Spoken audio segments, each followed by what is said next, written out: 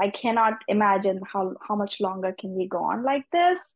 This is a crisis, an absolute crisis. You've heard about the abortion care as well. It's like it's Yeah. going south so fast Yeah. that we need like a U-turn so bad. I think the whole world probably needs US to like get it together.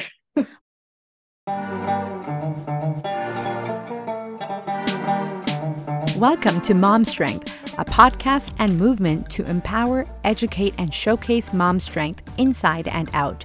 I'm your host, Surabhi Veech, physiotherapist and fitness coach, also known as the Passionate Physio.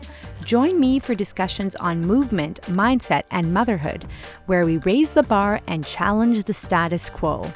Get ready for expert interviews and real, honest conversations where we explore physical, mental, and emotional health. Let's celebrate the beautiful diversity and common experiences in all of our journeys. Let's do this.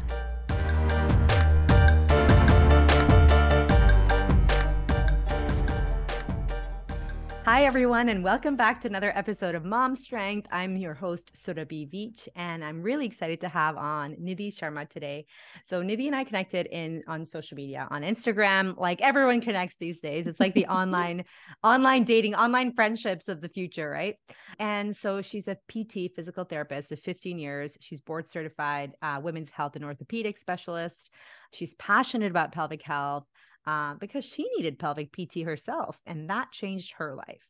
She's also mom to a 2-year-old son. Our sons are basically the same age. They're like a month apart, pandemic babies. And I not only love her content, and like her content's top notch, like the education, so much detail, so much passion behind it, but also she's real. Like she's a real human being where you feel like she's not judging you if you have these symptoms, or, she really just gets it. And I feel like that is rare in the medical healthcare professions these days. She lives in New York, and I'm so excited to have her on. Hi, Nidhi. Welcome. Hi, Sorpi. Thank you so much for having me here. So excited to talk to you. I love your account. I am like addicted to your stories. I go every morning and it's like, what did Sorpi do today? And so, I mean, and I know that takes a lot of work, that take a lot of effort to write all that and put it out there. And I really appreciate you connecting with people because your stories are totally like, they make my day. Oh my gosh, thank you so much. That means a lot. And you sometimes you know this from being on social media. It's very one-sided sometimes because Yeah. you're the one putting things out.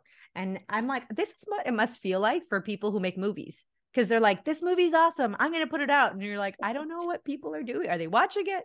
And so it's the same thing, right? You're putting it out and you're like, I hope the people who need to hear this hear it, and that you connect with. And I don't know, how long have you been on social media? 2000, I want to say 16 or 17 maybe. So Okay. it's a bit, I wasn't so active like when I gave birth, and for the year after I was like, Yes. oh, I'm gonna just never work again, this is never gonna work out, I'm gonna just like sit here in my bed all my life. But then I sort of emerged from there at 1 year postpartum, so I have like a 1 year gap in Gap. social. Yeah. Yeah. Nice. So tell me about your journey into pelvic PT. So what made you passionate to become a physiotherapist and work in pelvic health? So I had a tailbone fracture. Well, I fell on my tailbone when I was in India in 2000, I think it was six. And then at that time, I had tailbone pain, and I went to like a million doctors. I couldn't sit for like a year. It was awful. Wow. And then, nothing. You can't do anything. And then eventually sort of developed into pelvic pain. It sort of started having very severe menstrual cramps.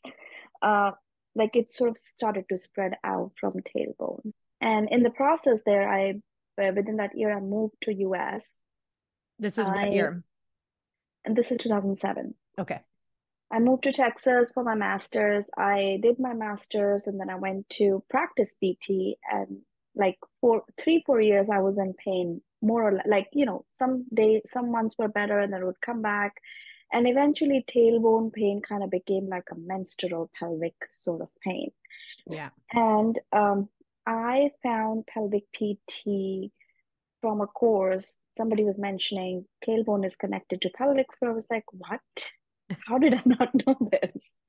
How did I not know that happened? That is there. Like our PT school Well, like stopped at sacrum. I Like, was okay, gonna say, for this is what for those of you listening who go to see an orthopedic physio, because I still am an orthopedic physio, but I was for too. people who, this is what we learn. We just learned that the tailbone, if you fracture it, there's nothing you can do about it anyway. So you just have to let it heal. Like literally, that's all we learn about tailbone Exactly. pain and fractures, and that's so bad. Like there's so many people with tailbone pain, like yourself, um, who are just dealing with it until they find pelvic physio. Exactly. So I was 3 years in as an orthopedic PT, and then eventually somebody mentioned, sometimes like tailbone pain can cause menstrual pain, can cause pelvic pain because pelvic floor is attached. I heard it in a course, and my lights went on. Like, what?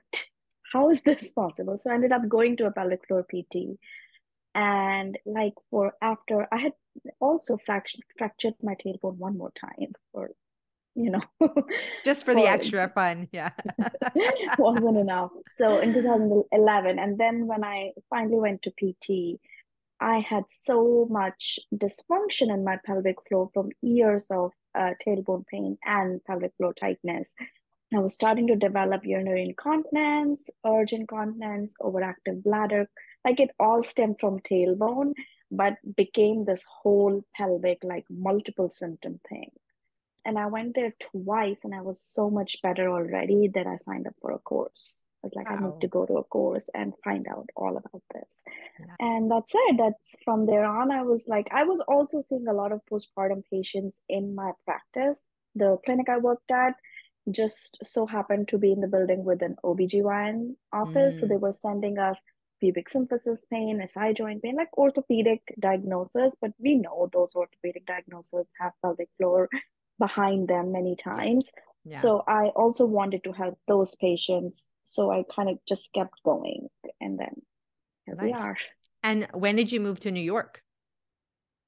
2000, soon after I graduated from Texas, and then I moved to New York to practice. Nice. Nice. So you've been in pelvic health since. And Yes. tell me about your own transition to motherhood through pregnancy as somebody who kind of knows this information beforehand, because I didn't know anything about pelvic floor till my after my first postpartum experience. And I was like, I don't know any of this. I need to learn this because I'm a physio. I was a physio for 7 years as in orthopedics, and I still didn't know anything. And goes to show you how much there is missed when we just Yeah. ignore the pelvis and the pelvic floor. Yep. And like even today, orthopedic physios, OTs, like people don't know. So I knew I had been, my practice had primarily been postpartum. I wasn't really treating pelvic pain, just the population I was having. So I was seeing pregnant women in and out for years before I got pregnant. Honestly made me a little scared to get pregnant because I was like always seeing The worst dysfunctions case scenarios too. the Yeah. day after day. So it helped me. I think I had taken doula courses. I had taken a lot of intrapartum courses, postpartum courses. I had taken everything I could find to prepare. Um, but ultimately pandemic happened. Like we couldn't really get this also. We couldn't really Yeah. get the support we needed. We couldn't really have I couldn't have a midwife. I was a high risk pregnancy. Couldn't really have a doula. Couldn't really have that much choice in which hospital to go to. But I think still, I had a very long labor and a very difficult delivery and a high grade tear. I had a grade 3 tear and an actual internal vaginal tear, which is rare. But even then, even all of those things, I didn't come out of it feeling traumatized. And I think that says a lot because when we're informed and we're planning and we're properly appreciating things that are going right and the things that may go wrong, we I think we're just in a better place. I didn't think, oh, wish I had known this. I wish I had prepared for it because I did. And it is what it is after in the end. And my outcomes, I think, are better because I was on it. I knew that I would third degree tear. I'm more prone to having painful sex. I'm more prone to having leakage, anal incontinence. So I was on it during my postpartum period, and thankfully I don't have any long-term symptoms at this point. So as much as I think that to some degree it made me a little bit of a control freak because I wanted to control everything because I knew everything.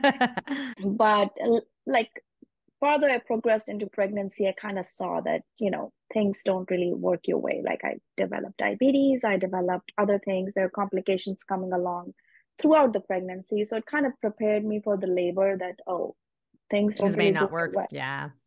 And I love that you brought that up. People assume that because you're a physio, everything's perfect for you, right? Oh, you know everything already. And you're like, you can know I always say cardiac surgeons get heart disease too, right? Like you can know all the things, but sometimes this is just what happens during pregnancy or birth. But I love that we assume that if you have this degree tearing, that's going to lead to a traumatic experience.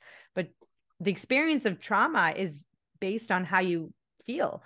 I have clients with no tears who have a traumatic birth experience because of how they were treated, lack of consent, lack of respect, racialized commentary. Like there's so many ways to experience trauma. And I think that's an important reminder that when you're well educated and prepared going into birth, even if things happen not your way, it hopefully prevents that feeling of birthing being a traumatic experience for you. Yeah, I think I always say this to my patients, birth injury and birth trauma are not same things.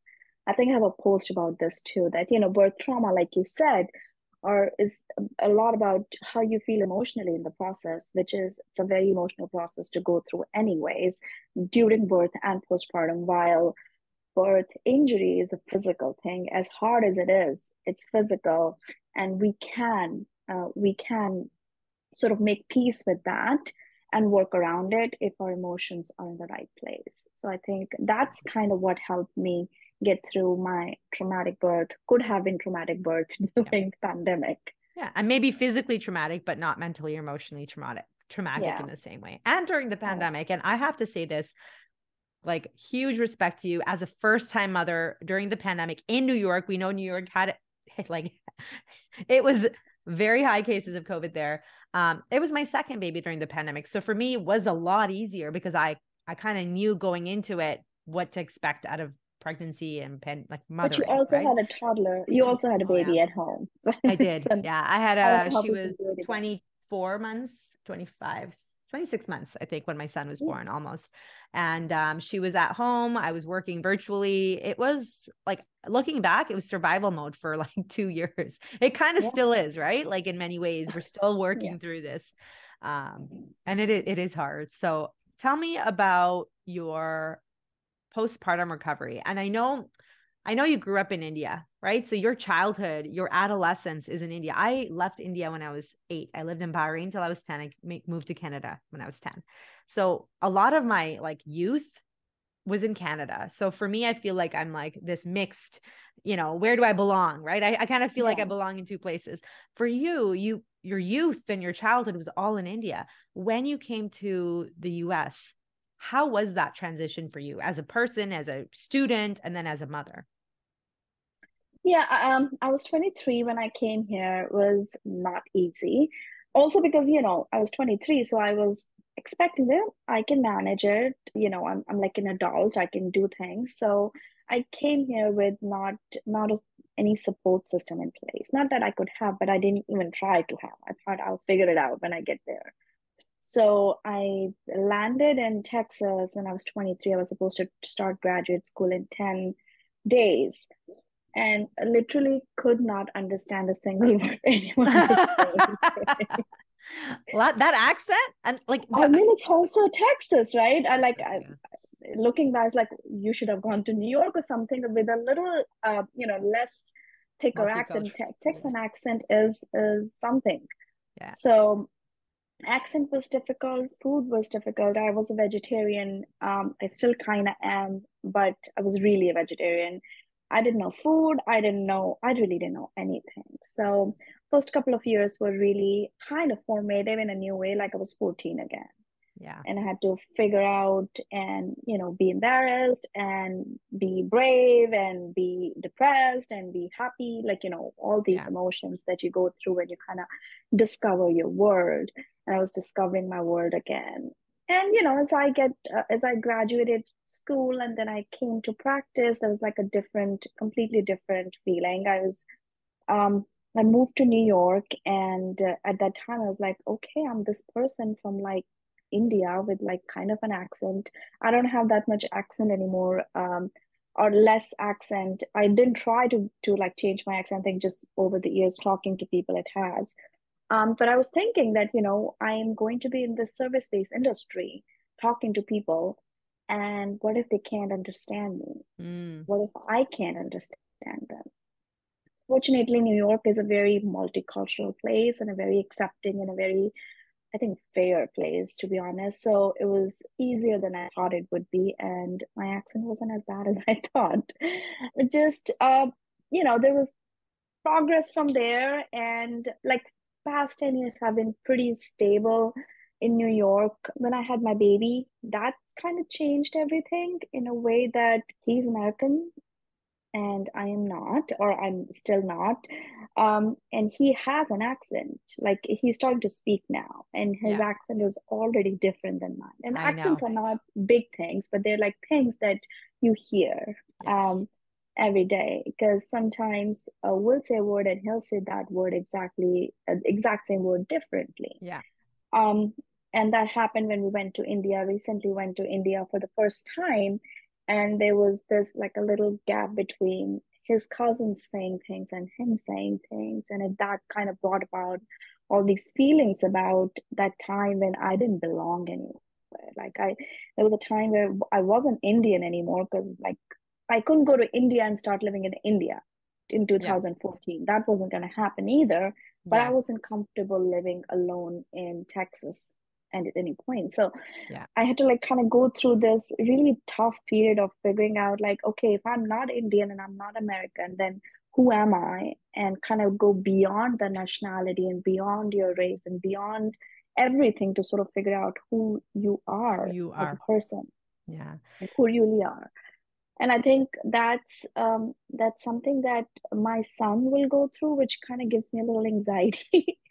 That but at the end, it has helped me. I think it has made me a better person. And living in New York, I'm thankful that I'm in New York. I think New York is a very fun place to be at, to be doing these things, and probably a more supportive place than many other places in this country. Absolutely. And like when you're talking, I just see courage like every step of the way.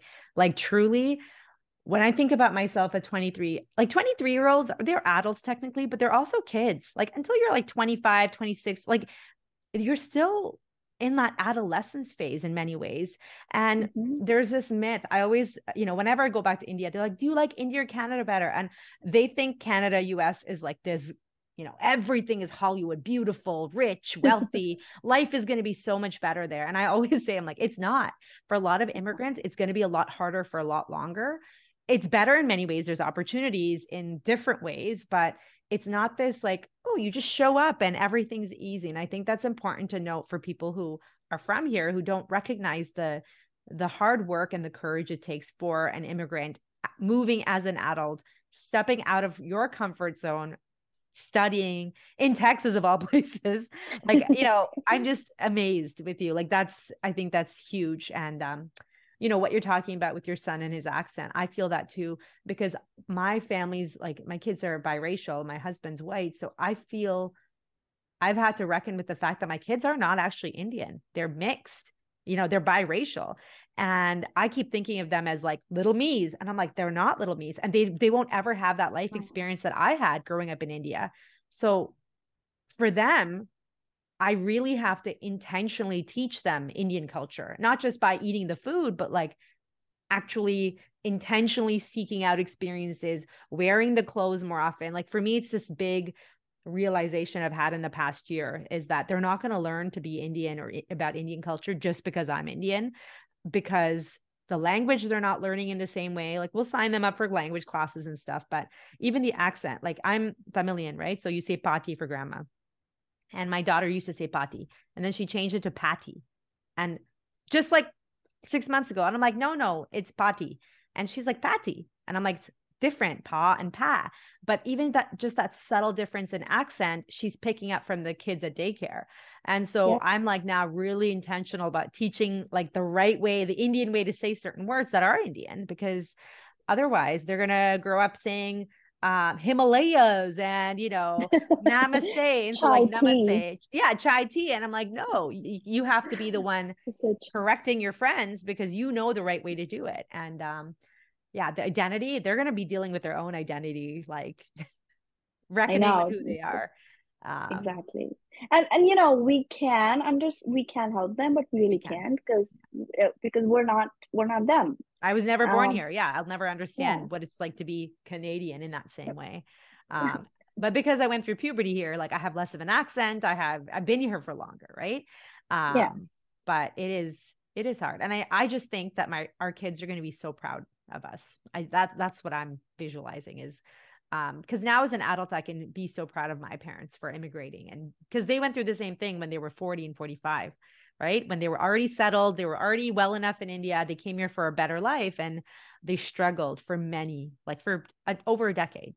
And Yeah. people don't It's see it that. gets harder. Yeah, it gets It's harder harder. as you because like you leave a more stable You leave. place in India, and you come to a more unstable place here. So Yeah. it's That's such a myth that people think everyone leaves for because they're in a war zone or like a refugee. And I'm like, a lot of people are leaving really good, cushy lives with supports like maids and help around the home and community to come here without community. So do you have community in New York in terms of family or what is your community like in New York now? I don't have any family. We don't. My husband's family and my family, 100% of our family is in India. We both came alone as students here, separately, of course. But our friends have been, thankfully, one of my childhood friends and one of his childhood friends have ended up in New York. That's awesome. So yeah, so we're like one of my friends I grew up with from Delhi, and one of his friends he grew up with. So they're our family. They're and our group, like we're a close group of 4 or 5 people who are our family. And at this point, we can call upon them for anything that I would call upon for family. I think what I don't I miss family, of course, but I don't miss support because I have support. What I miss for what I miss is for my child, for Yeah. Ishan to have grandparents, like to Yes. sometimes go to his grandparents or spend time with his grandparents. He was there. He was so happy. He did not want to come back Yeah. from India, and he went there. I was like, he's gonna have some like adjustment time. He had no adjustment time. It was like in 3 hours, he was like, I'm here. Comfortable. Yeah. And I love that. I love that um, you brought him when he's young, like to let him experience India because we haven't taken the kids yet. And that's something we wanted to go in 2020 and then it didn't work out. And I'm like, 2023, we are going because again, if the kids, I know a lot of Indian people who grew up here, they've never been to India and their ties to Indian culture is less because they just don't go and they've never experienced the culture there. So I think it's amazing that you took him, and I hope that he gets more time with his grandparents because you're right, it's a different relationship with your grandparents than it is with your parents, and they yeah, spoil you and with love and affection in different ways. So yeah, absolutely, absolutely. And so one of the reason we get to go to India is because literally all our family is in India, so we can't. It's a problem, but it's also a solution because then that makes us go to India every yeah, year. We yeah, would just go because we can't not see them, yeah. can't not see anyone ever. And that's the thing. My parents are here, my brother. So we don't have as much of a drive to go. Like all my cousins and stuff are in India, but I also have family in the US. I also have family. I don't have any other family in Canada, but my immediate family is here. So there's less of an incentive, I guess, or push to go back to India. Tell me about how it is in America because I'm in Canada and it is different, the support for mothers. How Tell me about the maternal system in the US and how mat leave and the support for moms works or doesn't work. It's non-existing. I mean, I think US has been in news enough for this. we are one of the, I don't know, 5 countries or something in the world with no paid maternity leave. We have no system in place whatsoever to help any mother financially, socially, emotionally. Like it's so bad that I cannot imagine that a country as big and as successful as Wealthy. Yeah. US is doing this. It's insane. It's just insane. It's beyond me. Um, so we have I, I think 4 weeks of or maybe 6 weeks of maternity leave, but not paid.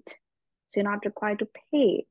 So if you will look at statistics, 1 in 4 people go back to work in 2 weeks because people can't live without pay for more than 2 weeks, especially when you have a child. What are you going to do? And I don't know, like 20% women go to work after the weekend. I had a patient who Wow. went to work. She had a cesarean on Thursday, and the reason she had a cesarean was because she was like, I can schedule it after work day. Oh my gosh. And then she had a cesarean on Thursday and she went back to work on Monday.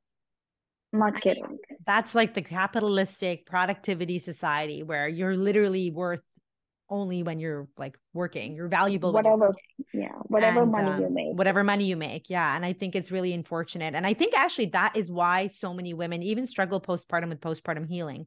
Because if you have time to let your pelvic floor and core and everything heal, it will get stronger and it will get better. But when you don't have the time to rest, to not be sitting at a desk all day or standing on your feet all day for some people who are working, it's not going to heal optimally. And then you're dealing with like the consequences of the, all the dysfunctions and the issues down the road. And I think it's so, that needs to be changed. Like there's an urgent need for that to be better.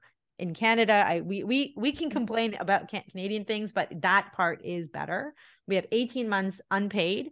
And if you have employment insurance through the government, you can get like a bit of money each week, which is not enough for people who live in the city like me, but for people who live in a smaller town or city, that would be a good, good income. So people who want to move to Canada, welcome. But yeah, it is really hard. And I thank you for bringing that up and sharing that, because people sometimes find it hard to talk openly about motherhood and its challenges that are not directly because of parenting. It's because of the social systems that we live in. Um, I mean, US is one of the highest postpartum depression rates. We have one of the highest maternal death rates, like not related to the actual delivery, but complications past delivery. yeah. We have the lowest school enrollment rates, like college enrollment rates. So, like, we're not doing our kids any good because if parents are absent, kids Yes. are not going to do that well, right? So after all of this said and done, where it's the kids who are suffering. Of course, women are suffering the whole time, but kids are suffering because you have this really strong system in place, really forceful system to get the parents back to work. And like the whole sleep training industry, I'm not dissing sleep training can work for many people, but a lot of people are forced to sleep train. Yeah. They don't have an option because they have to go to work. Yeah.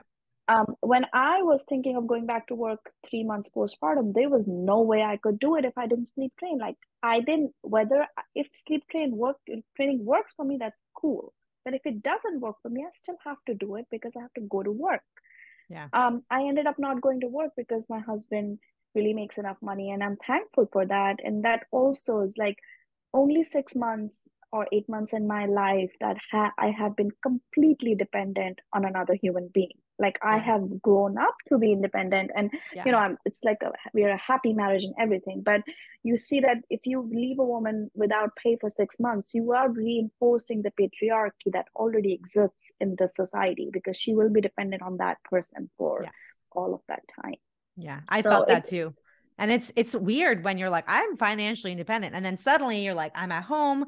And that work of mothering is, there's no money that can like equate how much work that is.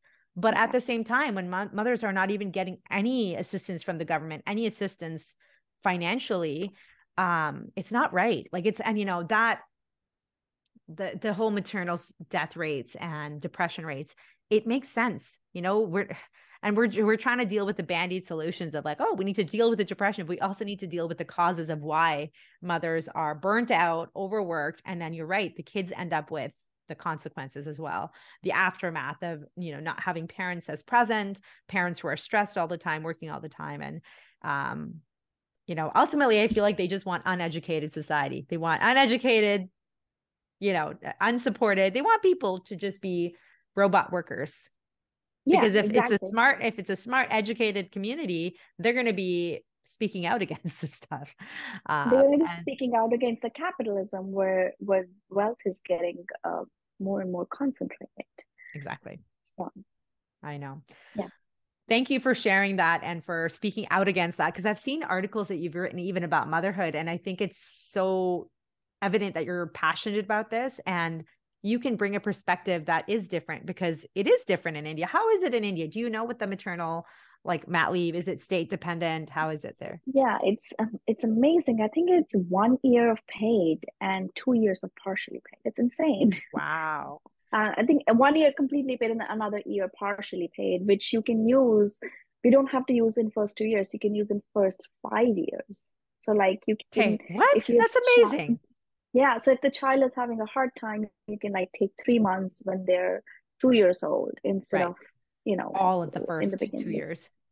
First 5 years, and which makes a lot of sense. First 5 years are formative before they go back, before they enter school, and then things a little bit stable. And I see this like, oh my God, it makes so much sense because for first 3 years, they're sick. They're so sick You're all the sick all the time. time. Yeah. First, So yeah, first 3 years for sure. Cause my daughter's now 4.5. She gets sick way less. And if she gets sick, it's like a day. Whereas like my son, he's like got permanent runny nose. I'm like, this kid like constantly just gets the next thing just as he's getting better, gets exposed again. And, people often say the first few weeks are the hardest postpartum. And in many ways, yes, because you're healing. But I actually think it's like when they're older is also hard. Like, very it's just hard. hard in a different way. And the support for new mothers, it's like it stops at 6 weeks or like stops at 3 months. Like mothers need support all the way through, and At least especially two those, years postpartum. Yeah. at least those first couple of years. Exactly. Tell me about I wanted to ask you a question. Tell me about that article that you wrote about motherhood. Cause I think you share some really powerful insights about motherhood. How has motherhood changed you? I think it has given me a lot of perspective um, in terms of, um, I guess, priorities. Like I was a very almost tunnel visioned person before having a child because I was very, very driven. And I still am very passionate about physical therapy, but I was very driven to, do all the courses and take all the certifications. And I was absent every month for some course somewhere. And since I had the baby, it's kind of like, I think it changed me physically and kind of reminded me that all the things that I learned I can apply, but also realize that they are not enough. There's like this emotional, there's so many things that are underneath the body that will affect the body that you Yeah. just really can't learn in courses, and you have to look at person. And I started to look at myself as a person versus a body, Yeah. like a physical body that I want to study. And didn't like I recently last week took my first in-person course in like 2.5 years. It was also COVID, so like that Yeah. was part of it. But Which like, kind of helped, I think, because it took the pressure off of, I agree. I took all the courses, all the things, and having kids kind of was like, wait a second. I'm not just a person who studies and puts out information and content for other people. I'm also a human being myself. And it's kind of like giving that respect. I was respecting my kid so much, making sure she ate on time, slept, got all love, tender love she needed. And I'm like, I wasn't giving myself that. And it kind of opened my eyes to how we treat ourselves, especially as women. And also, I think as immigrants, we're working hard. We want to prove ourselves. And it's all the time. that colonized approach too of like the hustle culture and uh, almost that stem of like needing all the titles, needing all the certifications to prove our worth, right? And I was like, oh, wait a second. Like I didn't need to do all that, and I still don't need to do all that. So it's been cool to see that you've learned that through that process as well. And yeah, it doesn't mean we're less valuable physios or less passionate in our jobs and in our careers. Because I think sometimes it's seen that way when mothers change post children, they're seen as less valuable in the workplace, less dedicated in the workplace, and it's seen as a bad thing because obviously it always centers that capitalistic society. Productivity, productivity, right? And so it's nice to not have that, like, and see mothers absolutely. actually self appreciate, like appreciate themselves, and value themselves. Yep. Okay. What kind of work do you do now? Who do you see? Because you mentioned you work with a lot of postpartum folks. Do you still work with a lot of postpartum folks? I do. I work with a lot of postpartum folks, but I have a decent bit of pelvic pain, vulvar pain, and sort of endometriosis, interstitial cystitis, and all those things in my caseload because I see people in person. And where in New York are you? Midtown. Midtown. We have two clinics. I am slightly north of Manhattan in Westchester. It's like a train ride away. So we have a clinic there. That's where I live. So I try to practice there more in Westchester County, but we have a clinic in Midtown as well. I mean, it's just a train ride away, so it's not a big deal. Nice.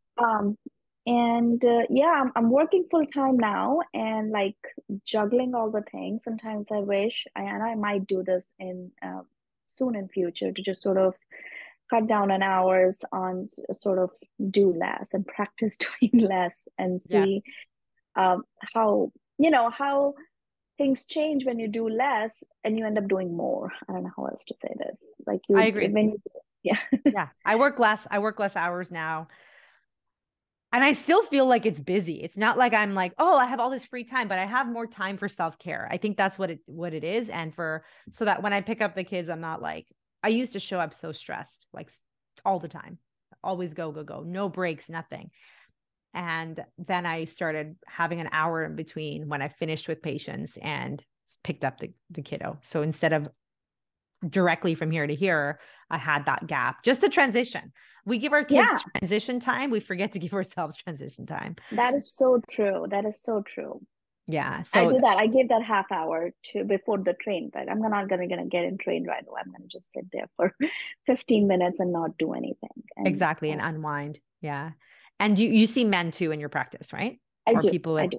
yeah. And I think that's important too, because a lot of people don't realize that men have pelvic floor issues too. And there's help for men too. And so if you're listening to this and you're like, oh, my partner or brother or spouse or somebody else, has pelvic floor symptoms, pain, issues, urinary symptoms, urinary urgencies, there is help for that too, in person and virtually too, in spaces. So tell me, I have some final thoughts. I have some questions about yourself. I've talked about you. We've talked about you, but these are like other questions that help us get to know you in a different way. Tell me about a podcast or book that has been life-changing for you. Oh boy. Okay. A podcast or a book? Or just really powerful. It doesn't have to be life-changing, but something that's like, I love this book, or, it's been, or podcast. If you listen to podcasts or read books, I should have asked that first. I do both. I don't do the both nearly as much as I did before. I know. Yeah. I think Come As You Are probably is the book that I would say. I also have a book by Kapil Gupta, and I do not remember the name. I'll text you later, so maybe you can put it in show notes. I'll share it in the show notes. Yeah. There was a chapter about childhood in there, how to raise children, and I was just reading it as when I was not pregnant. I was not a mother, and one of the things they said, I'm gonna paraphrase it and not do a good job, but still, they said something like, the only thing you can do to raise your kids well or to help your kids become, good human beings or whatever they're supposed to become is to work on yourself. Yeah. Is to, agreed. If you are planning to get pregnant or become a mother or become a father and you're thinking, oh, what should I do? What courses, what what program should you sign up for, Yeah. then the program probably is like, look into your mental health and look into your physical health. And because they Yes. will become who you are, who you truly are. They will become who you truly are, whether you want it or not. Um, and then they will be a mix of, all the people that they are around. So Surrounded with, yeah. that's only thing you can control. Other than that, you cannot teach them anything. And I think that really stuck with me with that's when I wanted, like, okay, I have to work on myself. I have to. Yeah. That's the only thing. And I do not remember the name of the book, but I'll tell you which one. Couple Gupta. And I Yeah. would love to hear that book. And I completely agree with that sentiment. Personally, like, because my daughter is now 4 and I see it, because there's times where I'm trying to get her to go to bed. And she's like, Mama, I know you were up really late. Why were you working so late? And I'm like, here I am trying to enforce these things that are good for her health. And she's calling me out on things that I'm doing that isn't good for my health. But that's because we've talked about it and the importance of this. And I tell her, and I said, you know what? Mommy has practiced this way for a very long time, where she stayed up really late, overworked. And it's a hard habit to change, but I'm working on it. And so she learns that I'm also human. And it's an overwork. It's again, a complete habit that I've learned over years of trying to, again, as an immigrant, trying to prove my worth, trying to prove that I'm good enough. And, as a parent, I'm like, oh, this is work. Therapy is the best thing for me that I've started in the past year and a bit. It's just been eye-opening that so many things that we get upset about that our kids do it's just about ourselves. And, Absolutely. Yeah. completely agree with that. What I wish that I did in pregnancy was start therapy and start really looking at my own habits and why I do things a certain way. I used to treat myself like a robot, kind of similar to kind of when you were talking. I kind of really felt that is courses all the time, worked all the time, took an extra job at the hospital. Didn't need to do all that. I was just doing it all and never stopping to breathe or rest. And if you're pregnant or postpartum, just recognize that that's not a sustainable way to be. And please do share that book with me so I can share it in the show notes, because I think it's going to I be a will. powerful one. So what are 3 things that you do for yourself every day, for self-care, rituals that you like doing that kind of help you feel taken care of? Okay, I work out every day. Sometimes that workout just looks like breath work. Sometimes that workout looks like lifting, sometimes yoga, but I do get on my mat. And some days when my baby is sick and I cannot get on my mat, I'll lay next to him and I do something. So I really, really try to be very, very accountable to myself for doing that. And that can look like 3 minutes, it can look like an hour, but it'll Love happen. it. And the second is I will never skip breakfast. So that's something I used to do a lot. So I really made it a point that not skipping breakfast, even if whatever is happening around me, I will still eat. It's funny that my husband knows that now. Yeah, So he's like, some days he knows that I'm going to be busy in the morning, or if I'm sleeping late and he's up, he will make me breakfast because he that's knows that sweet. I'm gonna lose it if I don't have breakfast. And I sleep more than 8 hours every day, which is a big feat That's for me, amazing. having lived all my life, like, I don't know, from like 10th standard, Yeah, living on like 6 hours. And into like in my head, I convinced myself that if I'm feeling okay at 6 hours, then I should be okay.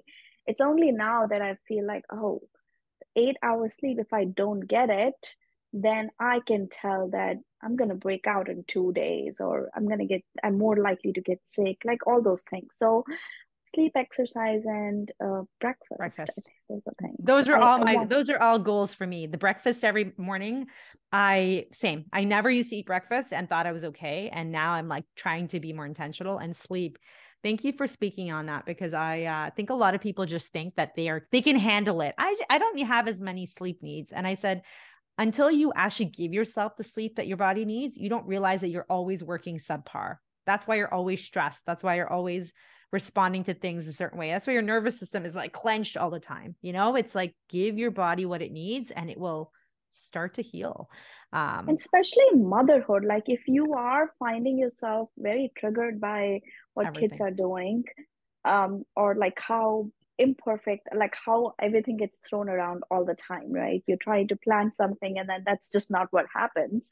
If you don't, if you sleep, you will see that you will handle it better. Like you just have to see it. There's no way to explain it. You just have to see it. It'll Yeah. happen. Just, So and I call that. for me, that's going to bed earlier because my kids wake up early. So if I don't get my butt to bed earlier, like last night, I was wired after we had the a melanated pelvic floor PT chat. I was kind of wired, I was working later. So I went to bed later. And then luckily I slept in this morning because my husband is amazing and does mornings most of the time because I'm not a morning person. But yeah, I really do find that postpartum sometimes is out of our control. Your baby's going to want to wake through the night to eat, to cuddle.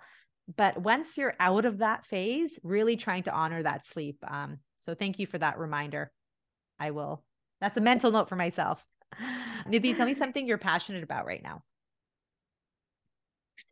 Um, Doesn't have to you be know, work related. yeah, my passion has always been to ask patients to speak for themselves. And I think my Instagram, my social media, my blog, all the places that I write has been driving towards that, to like, advocate for yourself. And advocating for yourself doesn't just mean that you have to like know all the things or question your doctor, but it also means to prioritize your health. Like how do you, I had a conversation yesterday with a patient and she was like, how long is this going to take? Or how do I like, I don't know if this is working. I was like, it's going to take as long as it's going to take. Yeah. Right. And I would never have said that 5 years ago, because like we came to PTs was like, oh, you have to get patient to buy into the program, tell them that you're gonna get better. It's like, I want you to come from a place where you honor your body and you want to understand it. You don't want to just, you don't need Speed me to through it. fix it. Yeah. Yeah. If you're here for me to fix it, then I will fix it and I will fix it 2 months later again and 2 months later again. If Yeah. you really want to fix it, you really want to get to know your body, I want you to let go of that expectation and really try to be curious about what's happening in your body. So Love it. some days I bore my patients to death, but like, But I think they'll probably leave better off, not just for their pelvic floor, but their overall health. Because it does take as long as it takes. It's like fitness. How long will it take me to get back to? I don't know. It'll take as long as it takes because it's not just, yeah, research will. I hate how people are like, oh, research says it takes this many weeks, but also you're a human being, not a research subject, and life might sideline you with injury or death in the family or something major, and that is going to impede or impact your recovery as well. And I think just honoring that we are not a perfect timeline and things just take time. So I love that. And you do advocate for that on your page too, where it's putting the power not back, because the power is always in the patient's hands, but helping them see that they have the power to speak up yeah, or to, advocate for themselves. If you could change one thing in the world, what would you change? US healthcare system. I really would change like maternity system. It's like it's really, I cannot imagine how much longer can we go on like this. This is a crisis, an absolute crisis. You've heard about the abortion care as well. It's like it's Yeah. going south so fast Yeah. that we need like a U-turn so bad. I think the whole world probably needs US to like get it together. Well, because they often model or they use US as a model and they're copying like the Western approach and as if it's better all the time, but it's not. And I would change that too. And I think that it affects people of color, Black women, disproportionately in people who are, a lower socioeconomic status. So it doesn't impact everyone in the US the same way. And so some people might be like, what's the problem? It's great here, but it impacts so many other people. Going back to work in 2 weeks? What? Like Yeah, 1 in 4. It's one insane. in 1 in 4. four. Wow. Um, 25%. That's a lot. And that's too much. No woman should feel the need to do that. And unless she wants to, truly, right? Autonomy, but at the same time, that pressure shouldn't be there. Nidhi, tell me what you think is what you feel is your mom's strength.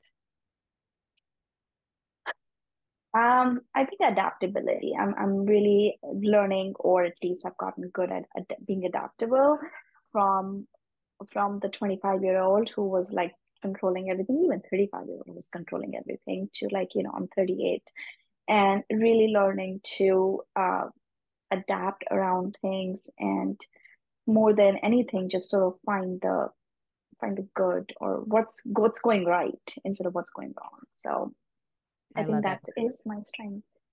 I'm like inspired by you. I just see, I'm like, this is what, I've learned so much from you. Thank you so much, Nidhi, for sharing so much of yourself online, on social media, here. If people wanted to connect with you, what's the best place they can reach you at? So my Instagram handle is pelvis dot and beyond.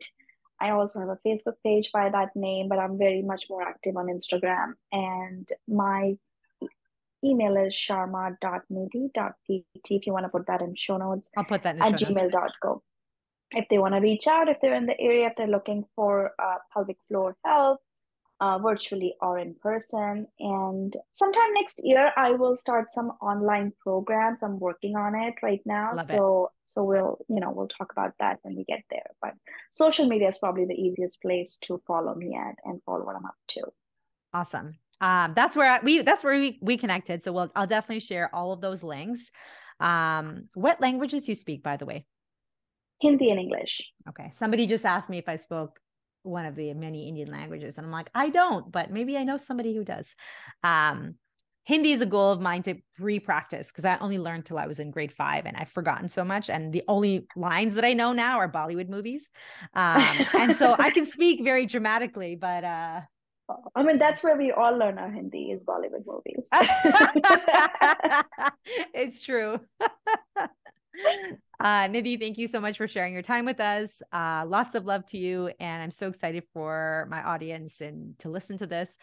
If you like this episode, please tag us on social media and share this with your community and your friends. Thank you so much. Thank you, Surbi.